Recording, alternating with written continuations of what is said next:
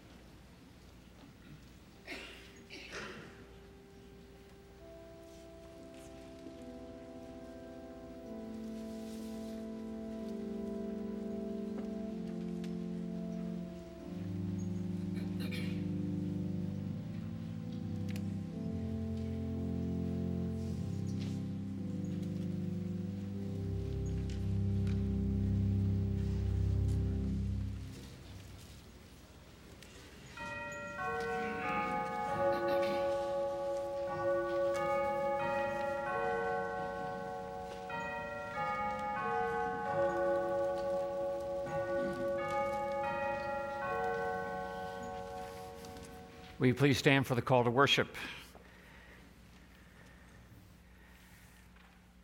Join with me in our responsive call to worship. Oh, give thanks to the Lord, for he is good. Let the redeemed of the Lord say so. And gathered in from the lands, from the east and from the west, let us worship God.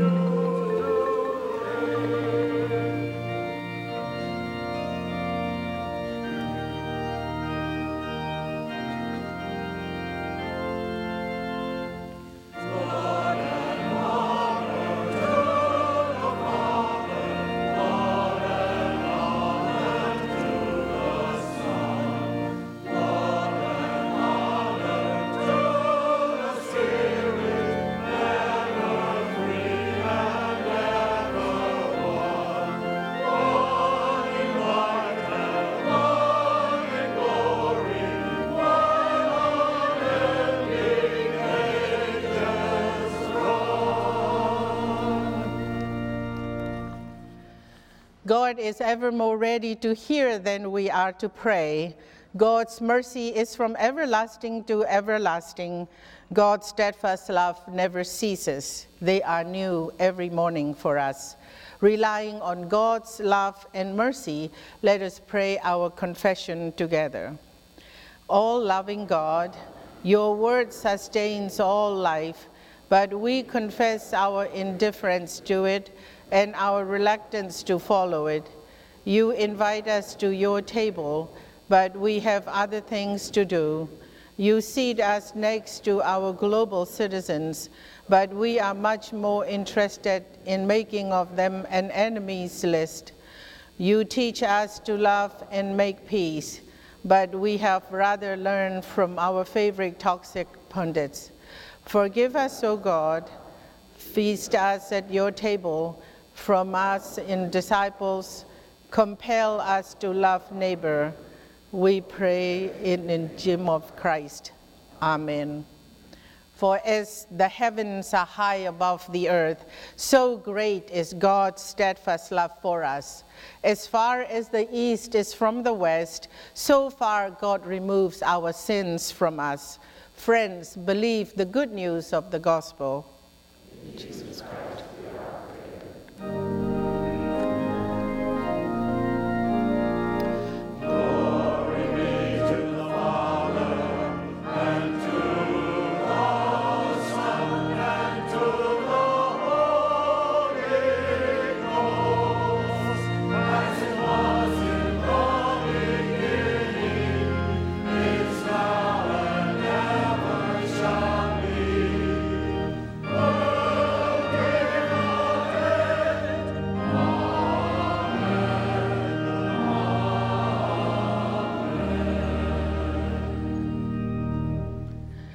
Now let us affirm our faith together. I believe in God the Father Almighty, maker of heaven and earth, and in Jesus Christ, his only Son, our Lord, who was conceived by the Holy Ghost, born of the Virgin Mary, suffered under Pontius Pilate, was crucified, dead, and buried. And he ascended into hell. The third day he rose again from the dead. He ascended into heaven and sitteth on the right hand of God the Father Almighty. From thence he shall come to judge the quick and the dead. I believe in the Holy Ghost, the Holy Catholic Church, the communion of saints, the forgiveness of sins, the resurrection of the body, and the life everlasting. Amen. Now, I'd like to invite the children to come forward for Children's Moment while the rest of us greet one another.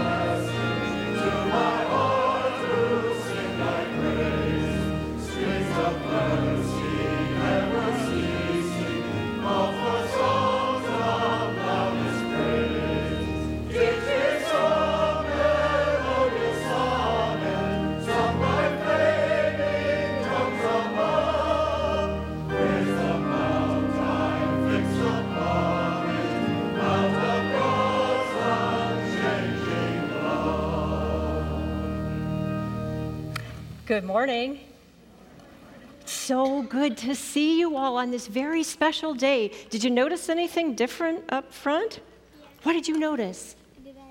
I noticed food. What did you notice? Food and bread.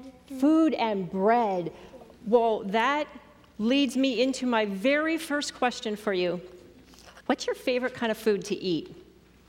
Can you tell me what's your favorite kind of food? Ice cream. Ice cream, yes.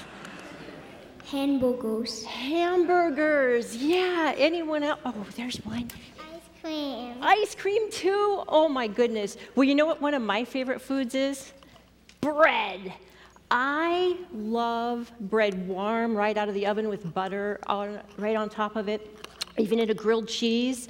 Or back when I was a kid, what I loved the most of all was toast with butter and cinnamon sugar. Oh, be still my heart. It is so good.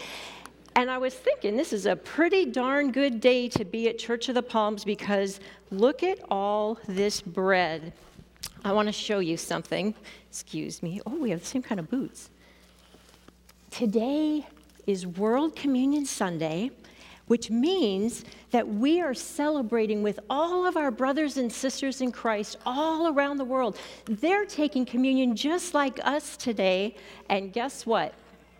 Yoko went out and she bought bread from different countries. I think she got it from Publix, but they represent different countries just to remind us. So this big long one, like a French baguette, reminds us of our friends in France. There's a pumpernickel in here to remind us of our friends in Germany. And look, you know what this is? It's naan. Pastor Mingy has family and friends who live in Myanmar. Maybe that's what they're using today when they receive communion. So here's what I want you to remember. Any time that you eat bread this week, you think you might have some bread this week? Maybe? Yeah.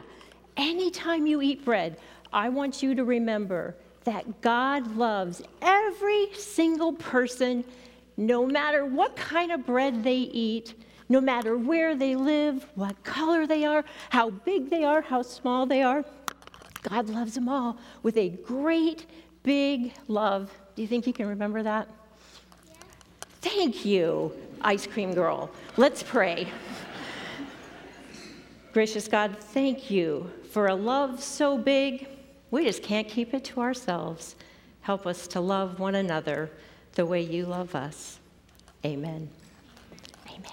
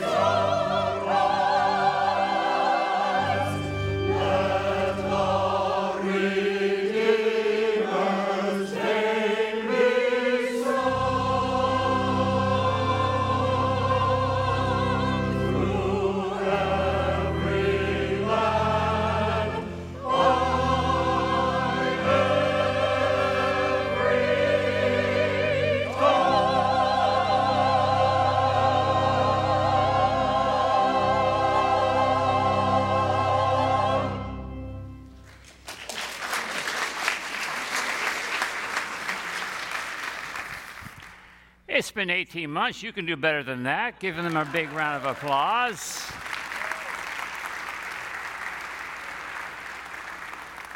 Boy, that's music to our ears, is it not? So welcome back, choir. Thank you coming back in full force. It's just wonderful as we continue to take more and more steps back to the, maybe not always all the way back to the way things used to be, because we always want to keep moving forward, but we are grateful to be together more and more as the people of God, and we are so glad to be here this day on World Communion Sunday for us to have the chance to gather together with all the world, as Lori was mentioning in her children's moment, and the celebration will continue past this service out into the courtyard, where there'll be a wonderful opportunity for you to engage in fellowship. And we have these two big maps there. One of them will include all the pictures that you sent in, and we've placed you all across the globe, all those favorite places that you've visited in your life, as well as another map where you can take a little pin and put a pin on all the places that you've been in the world. We would love to see that map all covered, because it reminds us of our connection to the world. So come and join us for some treats and for some fellowship and for a chance to see how for the fellowship of Church of the Palms has extended into our world. We are looking forward to a busy October. It's hard to believe that we're already in the month of October. Next week we have a bloodmobile that's visiting us, so you may want to be scheduling yourself around that so that we can give that precious gift of blood that's badly needed in our community.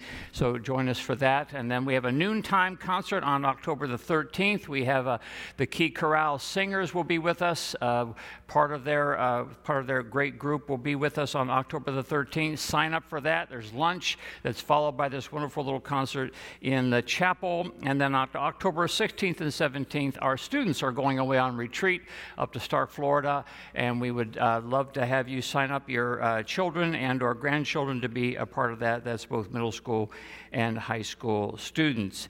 And we are so delighted to have Tita Vunkot and Dean Anderson leading us in our music today. Would you welcome them?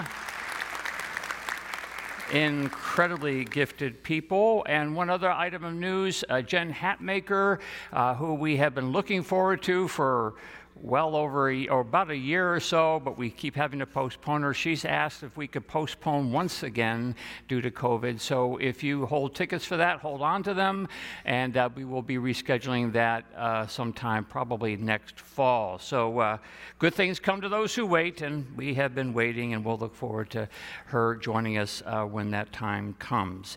And we are glad to welcome some new members to our fellowship this day, and we invite you to take a look at the insert that's in your bulletin and the pictures of these good people whom I will, their names I'll call out, and I believe a couple of them are here at our 9 o'clock service. Some are at other services today, but Karen Camp and Kristen and Eldon Johnson, if you're here, you hear my name, I hear your name, not my name, stand up. There they are. The Johnsons are back there. Welcome them. And Judy Kiley, and Marlo King, and Patricia Rollins, and Kathleen Shin is here as well. So stand up. Would you welcome them into our life here at Church of the Palms? We are so grateful that God has joined us in this moment of worship, and let us continue. So we are at that point in our service called the moment of gratitude, where we have the opportunity, of course, to pause and reflect on all that we have been given by a good and gracious God. We realize that there are so many of you that give so generously of your time, your talents, and your treasures, and we are so grateful that we get to partner together to love God and to love neighbor. As you exit today, of course, there are baskets by the doors. On page 13, there are other ways in which you can give. I pray that God fills us all with a spirit of generosity and a sense of security, that we may be free of fear and filled with God's spirit of abundance and adventure, that God would fill us with joy and laughter to share with one another, as well as empowering us to provide food and safety and justice for all people. As we celebrate World Communion today, while we're listening to some amazing music, we'll have an opportunity to see those photos that you sent in of all your favorite places in the world that are on the map out in the courtyard.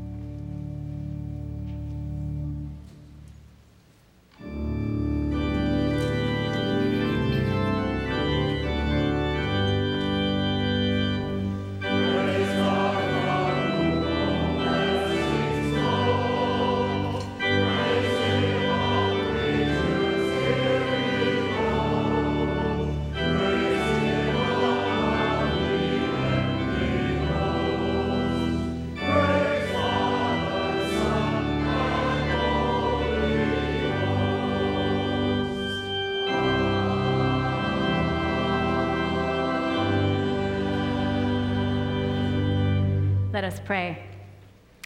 Everlasting Father, thank you that you are the light of the world, guiding our steps on your path. Your word says that the earth is yours and everything in it. The world and all its people belong to you. We recognize everything we have belongs to you. We acknowledge that our very lives belong to you. We now offer back to you a portion of what you have given us. Tout ce qui est dans les cieux et sur la terre t'appartient, et c'est de ta main que nous avons tout reçu. Reçois l'offrande que nous te présentons pour le service du monde et de l'Église. We pray this in Jesus' name. Amen. You may be seated.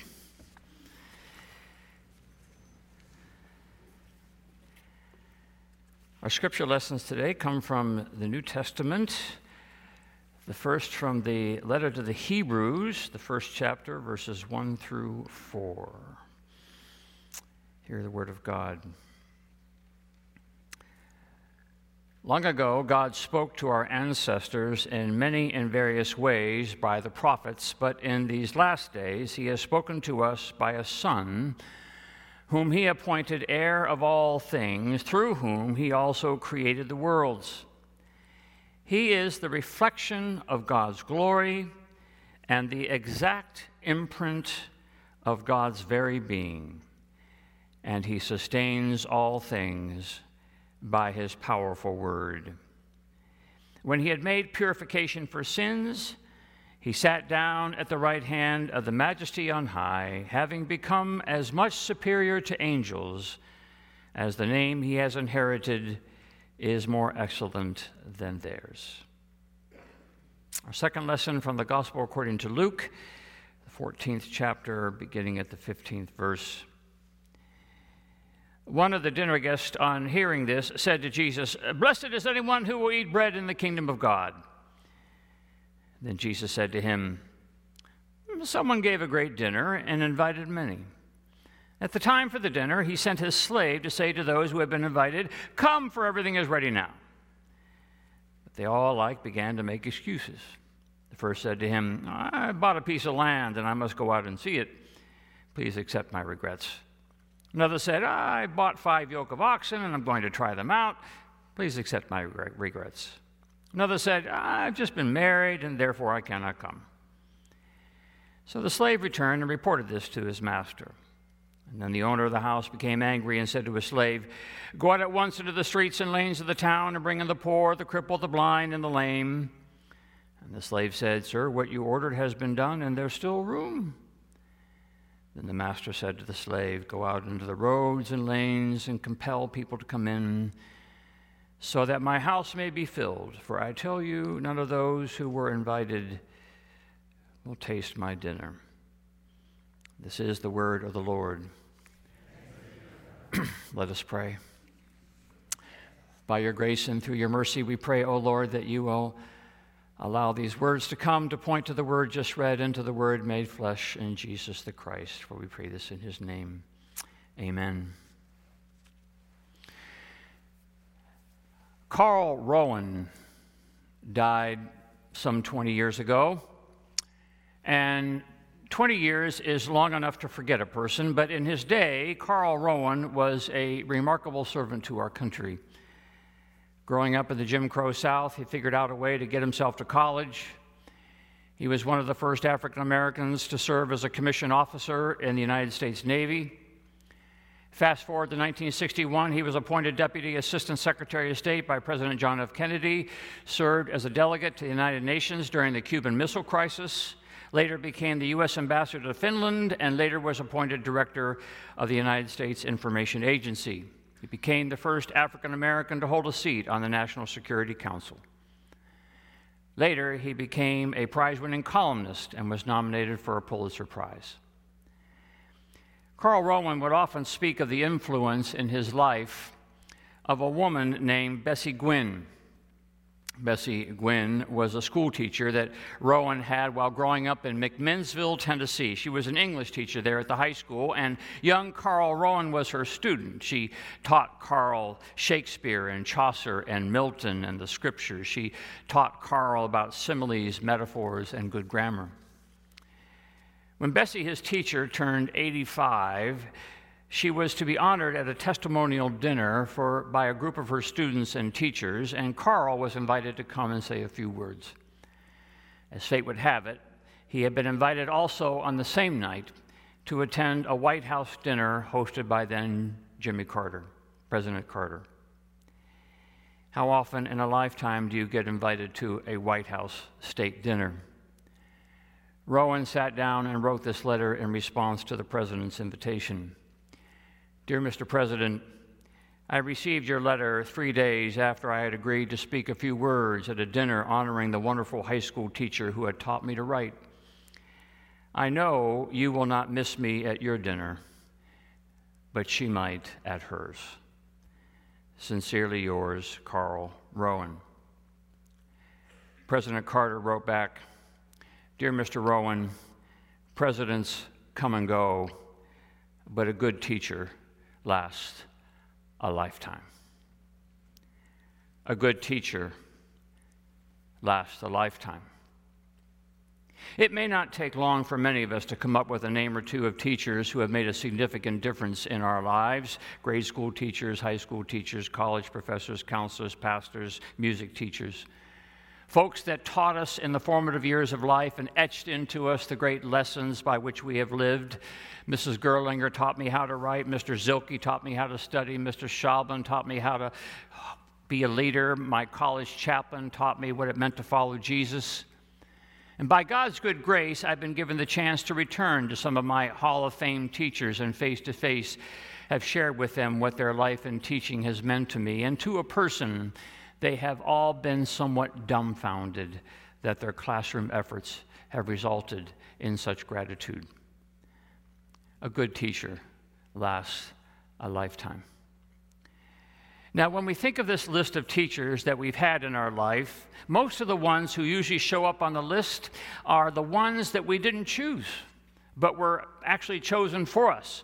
Most of my teachers in school were assigned to me or just happened to be teaching the courses I was interested in. Little did I know what difference they would make in my life. But there comes a time in your life when you're given the chance to choose your teacher, to put yourself under the influence of another. I remember trying out for my high school basketball team. Coach Black was the coach, and Coach Black was one of the best basketball coaches in the state. Unfortunately, my fellow teammates and I managed to tarnish his record a bit. So when you tried out for his team and managed to get invited onto his team, you were in for a good bit of discipline and a whole lot of work. When you chose to play on Coach Black's team, you were signing up to a way of life, certain drills, certain training, certain plays, certain defensive schemes, and strangely, this was not negotiable. If you were interested in debating the merits of these things, you were welcome to, but only after you handed in your uniform and cleaned out your locker. You chose this man as your teacher, and you submitted yourself to his teaching. Good teachers last a lifetime. And some of those teachers we choose. Conversely, I remember not long after graduating from seminary, it doesn't make any sense, and I was starting off as a pastor and not really making a whole lot of money and not really understanding how best to manage the little money that I had. A friend set me up to talk to a financial advisor to help set me on the right path of financial management. So we sat down and he looked at my situation, how much was coming in, how much was going out, and how much was staying in the bank. And at the end of it all, the financial advisor said to me, Reverend, and he knew I was a reverend, the best advice I can give you is to give less of your money away. And I remember thinking to myself, wow, he knows who he's talking to. A minister of the gospel. This is amazing. This guy is presenting me a choice at the early part of my life to go one way or the other. Keep or give. And I get to choose. A good teacher, and I suppose a bad teacher, lasts a lifetime. So the writer to the Hebrews, an author unidentified, writes his letter to make the case that the Rabbi Jesus, the teacher Jesus, whose short 3-year ministry across the region of Palestine resulted in being crucified at the joint hands of the Romans and his own people, but whose resurrection appearances have been reported and his ascension has been witnessed to, the writer to the Hebrews makes the case in his letter that it is this teacher Jesus who is the good teacher, the one teacher, the only teacher. He is, the writer writes, he is the reflection of God's glory and the exact imprint of God's very being. And he sustains all things by his powerful word. Listen to that sentence again. Jesus is the reflection of God's glory and the exact imprint of God's very being. And he sustains all things by the power of his word. He sustains all things by his powerful word. That is quite a claim. That is quite an endorsement. And most of all, it is quite a choice. Is this the teacher who lasts a lifetime? One of the things I hate about the Bible, that it is pretty direct in presenting us with pretty clear choices. And the clear choices end up being hard choices. And when I mean hard choices, I mean the kind of choices where the claim is pretty clear, and now I have to decide whether I believe it. And in believing it, whether I'm going to do anything about it. At the beginning of all the Gospels, they tell us that Jesus begins his ministry by walking around and saying to these spiritually curious men, "Come follow me. Come follow me." What he doesn't say is, this good teacher, what he doesn't say is, hey, I know you're busy, and I know you got a million things to do, and you probably don't have the time. But if you could see fit to, open up maybe an hour or so a month to, help me out with this little project I'm working on, why, that would be swell. It's not what he says. The good teacher says, "Come follow me." And Scripture says they dropped their nets and followed him. They made the choice. They signed on to the program, they submitted to the teaching, and they chose the teacher of a lifetime. Dietrich Bonhoeffer, in his brilliant book, The Cost of Discipleship, wrote that when Jesus says, "Follow me," and presents himself as the teacher of a lifetime, Bonhoeffer says that people suddenly then become aware of all their other responsibilities and duties and are loath to part with them. But all this, Bonhoeffer continues, is only a cloak to prevent them from having to make a decision. It's sort of what happens in the parable in which Jesus tells about the person, who decides to throw a big dinner party. He sends out invites, and the invites are received, and then in return come all the reasons for why the dinner doesn't quite fit. I've got a real estate deal I've got to close that day. I just bought a new animal I need to train. I got married, blah, blah, blah. Nothing wrong in any of those things, except that these people are protecting themselves from having to make a decision. And of course, the irony to it all is that what they're saying no to is a feast, a party, a good time. The good dinner hosted by the good teacher. So they equivocate, it would be okay, if I don't make the dinner, could I get there for hors d'oeuvres, or maybe could I get dessert to go? Maybe we could have coffee next week.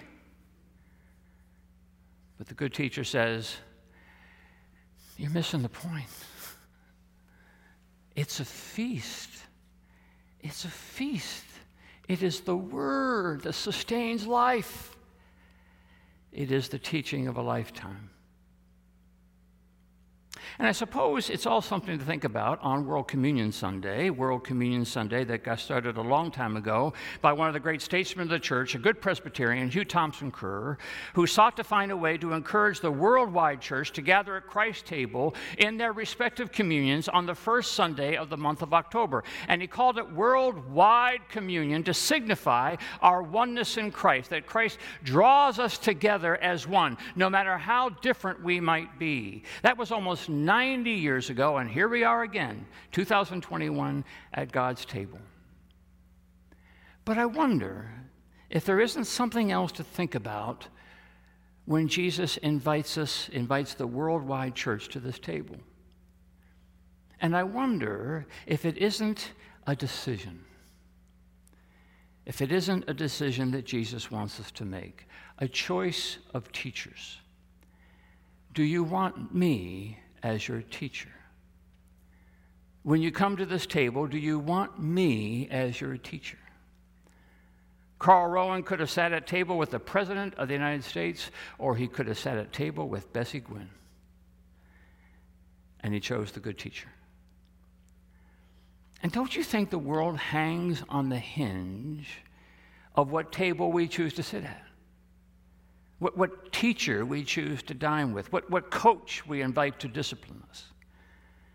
Don't you think the world and all its woes just won't get any better until we submit ourselves to Jesus' teaching?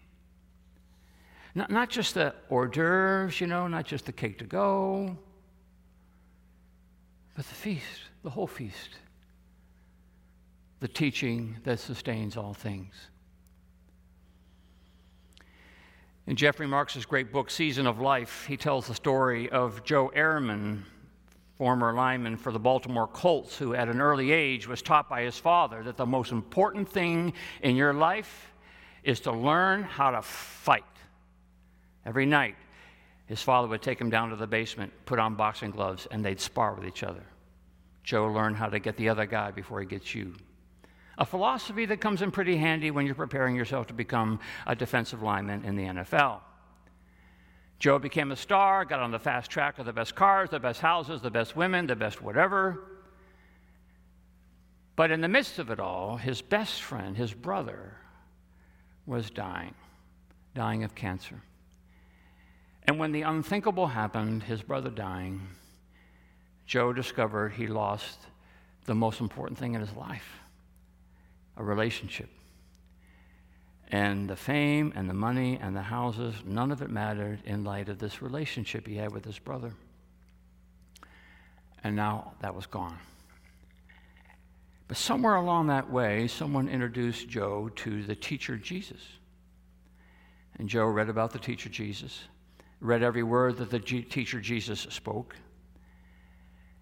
And in doing so, he realized that it was either this teacher or some other teacher. But it couldn't be both. Jesus wasn't asking us to squeeze him in with all the other teachers. So Joe chose, took a seat at the table, began the feast. So now you will find Joe where Joe thinks Jesus is. In inner city Baltimore, working with kids and parents, you see Joe being responsible for community centers and homes for kids with cancer. And for a while, you would even see Joe coaching a high school football team, one of the best high school football teams in the state, where on the practice field, he would tell his young men that the true measure of a man was not what he acquired, it was not what he fought for. The true measure of a man is what that man does with his relationships, how he respects people, how he treats fellow human beings, how he cares for the least. When a mother asked him how the boys were going to be doing this year, that season, Joe said back, "This season? This year? Oh, I'm not worried about this year. I'm worried about 10 years from now. I'm worried about how they'll treat their wives. I'm worried about how they'll father their children. I'm worried about how often they'll go to church. That's what I'm worried about." And when his team would get ready to run out of the field for a game, he'd whip them up into a frenzy, the climax at which Joe would scream at his boys not to kill the other team, not to fight to the death, not to hit them hard. No, what Joe would scream at, the climax, is this question. He'd scream out this question, "What's my job?" And the boys would yell back, "Your job is to love us." And Joe screams back another question, and what's your job? And the boys scream back, our job is to love each other. And off they go onto the field. Now, is that a way to run a football team? Well, yeah, Joe would say. And it wouldn't be because of the 13 state championships, because those really are beside the point. It's the only way to run a football team because it's the only way to live. It's the teaching that sustains life. From the host of the table, the good teacher, the one who lasts a lifetime.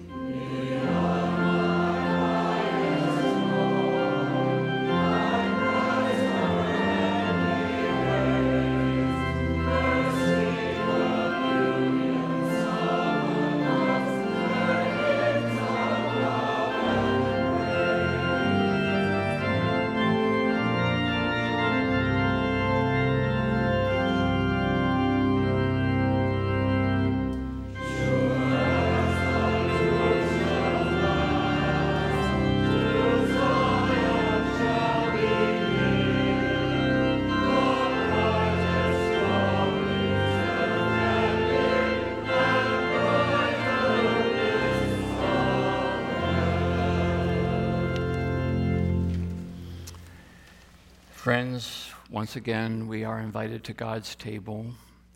And on this day, we remember all the world having been invited to this table as well. And we give God thanks to the good Lord for his good grace, for bringing us together at this table. Maybe less to do about us and more to do about God's grace. We have heard the invitation and we have responded and we have come to be here at this feast of forgiveness. So come wondering, what might it mean for me to be submitted to the good teacher? What might it mean for me to begin a new life, the instruction of our Lord and Savior? So hear the words of the institution of the Holy Supper of our Lord Jesus Christ as they are delivered by the Apostle Paul. I received of the Lord that which also I delivered unto you, that the same night in which he was betrayed, our Lord took bread. And after he'd given thanks, he broke it. And he said, "Take and eat, for this is my body broken for you. When you eat of this, remember me." And after supper, Jesus took the cup, and he said, "This cup is the new covenant in my blood. When you drink it, remember me.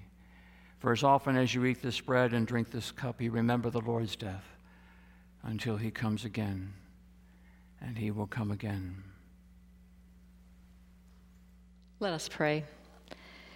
Gracious and loving God, pour out your Holy Spirit upon us and upon these your gifts of bread and cup, that through the gift we break together and the cup we share, May we retell our common stories and reshape our common bonds and remember our common grace together, wherever we are in the world, all in the communion of the body and blood of your Son, Jesus Christ, the one in whose life and death you have united us all in love.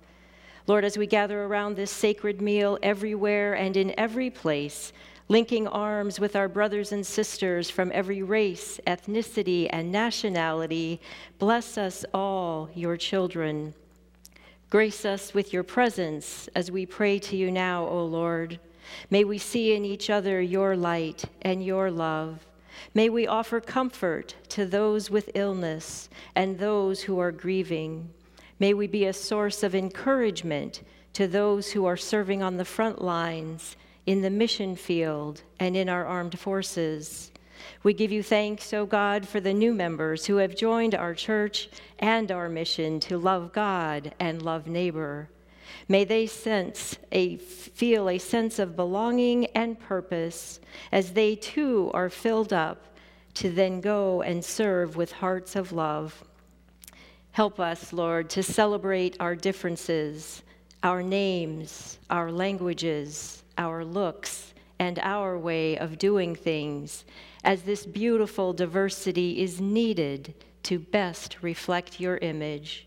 Although unique, may we remember that we are one in you, that we are united in love through you, and so may we be one with all who share this feast on this day of all days, with all your children at every corner of your table in every corner of the world.